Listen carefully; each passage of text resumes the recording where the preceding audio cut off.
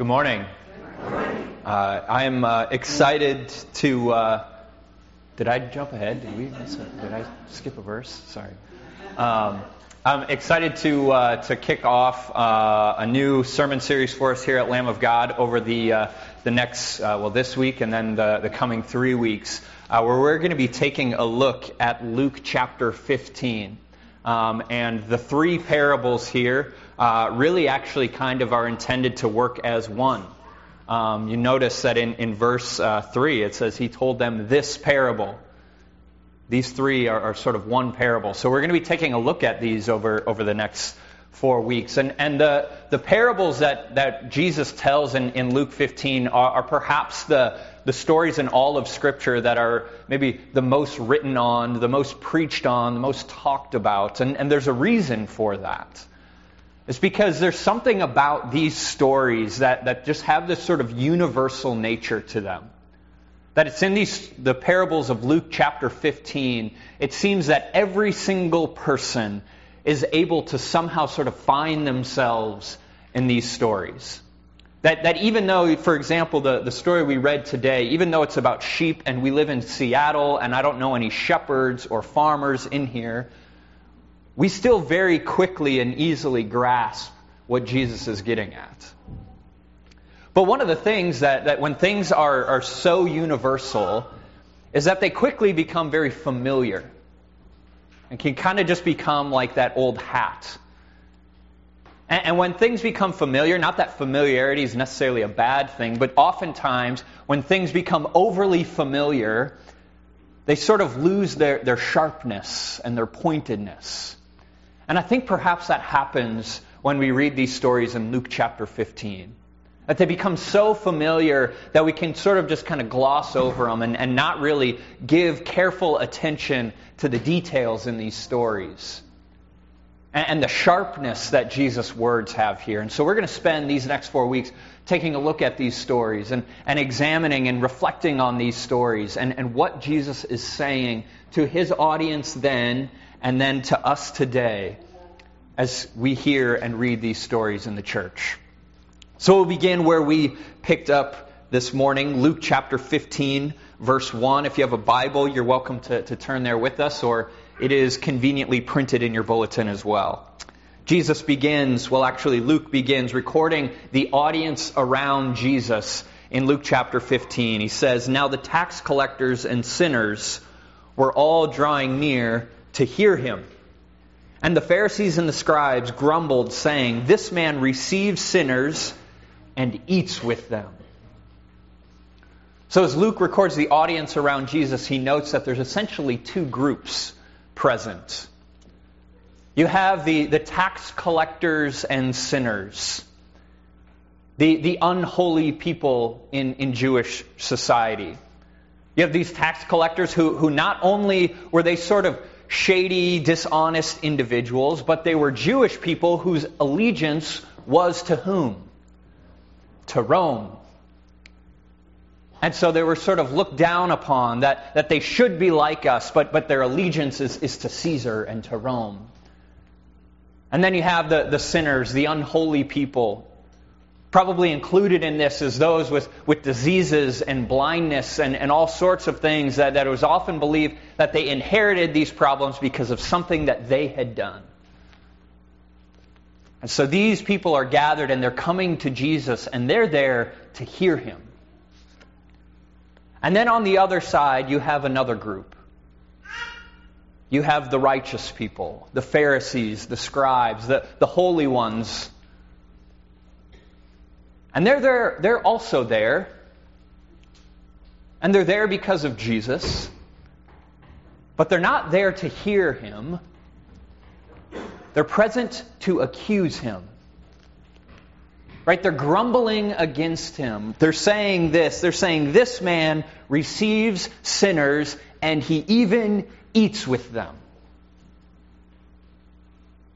Now their accusation here is really one of self-defilement. That the idea present in this is that this unholiness of these people is sort of transferable. That Jesus is kind of guilty by association. And so by eating with these people, by receiving them into his company, that their unholiness becomes his. That he is defiling himself by associating with these people. And so Jesus hears this accusation and the grumbling against them. And that's what spurs these parables that we have recorded in Luke chapter 15, verse 3. So he told them this parable. What man of you, having 100 sheep, if he has lost one of them, does not leave the 99 in the open country and go after the one that is lost until he finds it? And when he has found it, he lays it on his shoulders, rejoicing. And when he comes home, he calls together his friends and his neighbors, saying to them, "Rejoice with me, for I have found my sheep that was lost." Jesus tells this story, this parable, about just the one lowly sheep that wanders astray, and its shepherd who loves and values, and in fact depends on that sheep probably for his livelihood. What does he do? He goes after the sheep to find it. Now what's interesting here is that the way that Jesus introduces this parable suggests that the behavior of this shepherd is not radical, but in fact perfectly normal. Right? He says, what man of you, having 100 sheep, if he's lost one of them, does not leave the 99 to go find it? But Jesus is saying, look, any of you, this is just sort of common knowledge.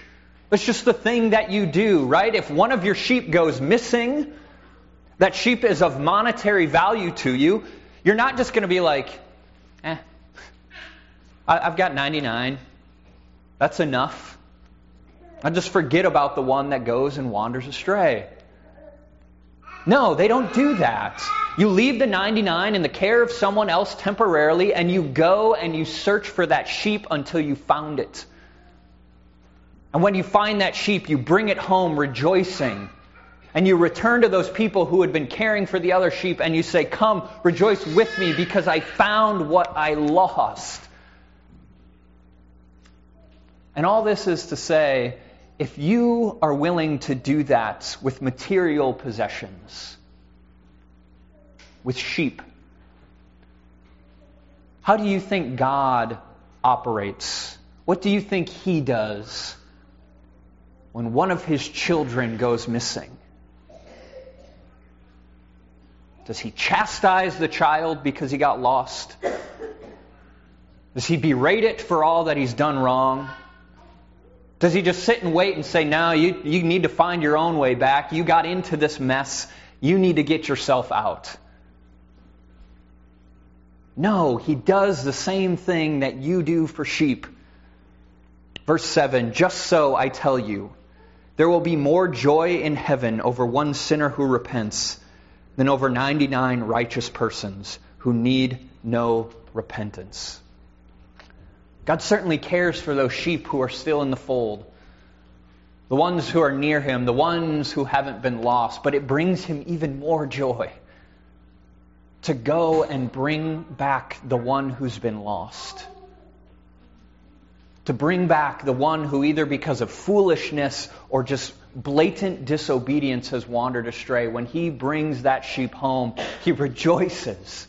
It delights Him to find that which is lost.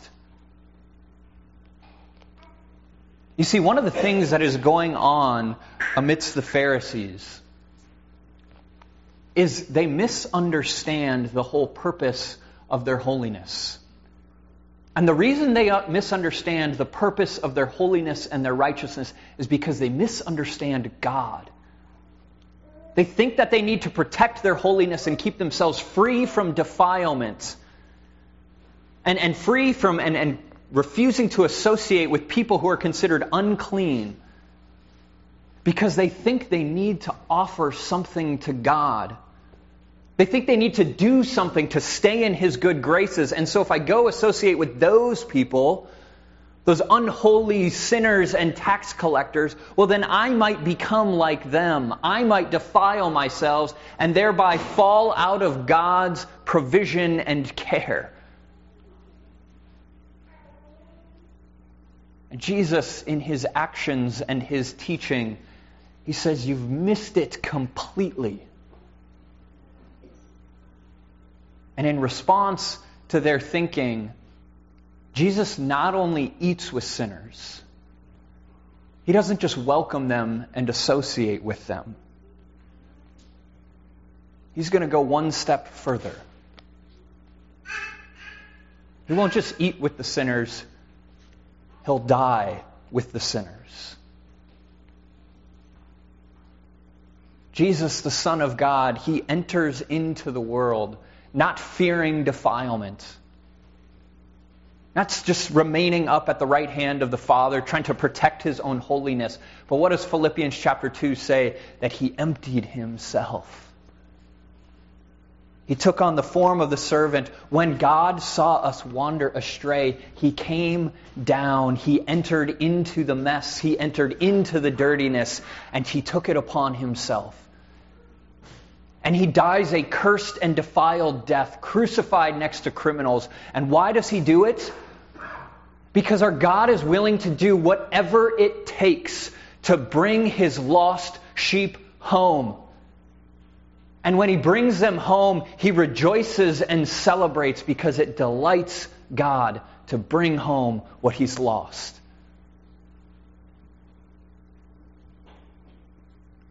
So what about you?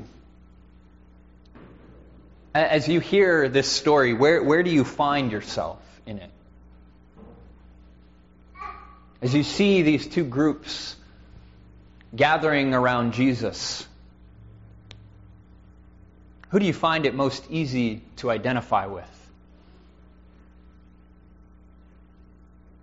Are you the one who's come to hear Jesus, or the one grumbling against Jesus?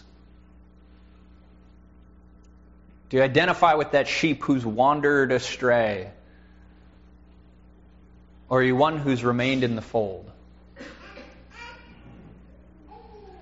See, wherever you are, whichever one you identify with, the reality is you need to hear the same thing. If you're that sheep who's wandered astray, foolishly leaving the care of our shepherd and going after sin,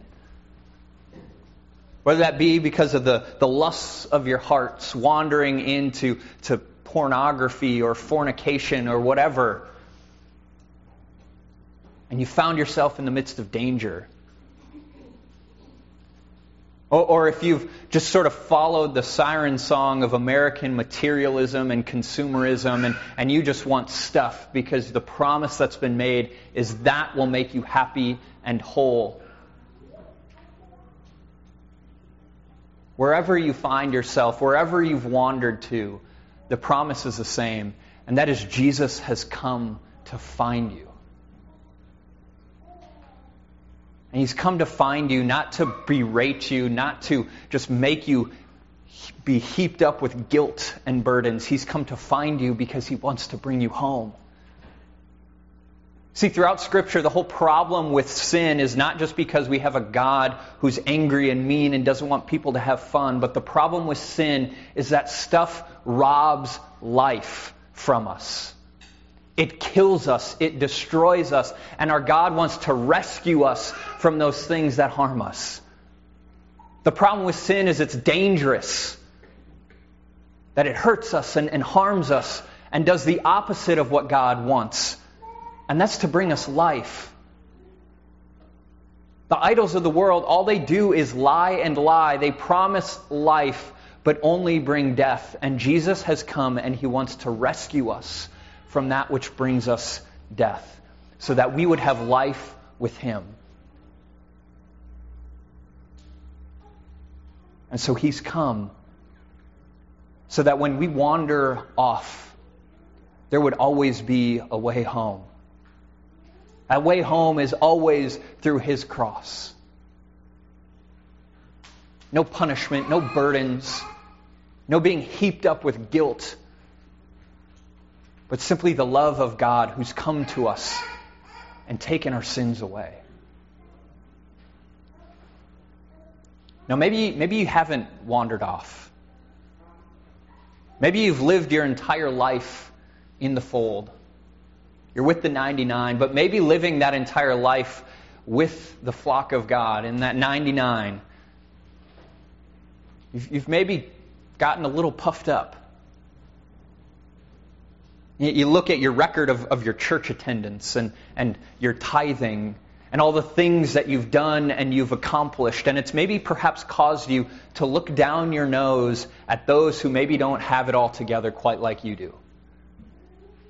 And maybe there's suddenly a bunch of people that you just refuse to associate with because I don't want to be associated with someone of that lifestyle.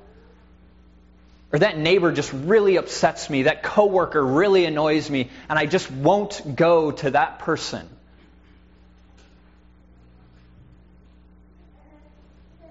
What's your general posture toward the world around you? Is it judgment and chastisement? Or is it compassion and love? Does it pain you to see people who have wandered away from God, who don't know the love that He's had for them?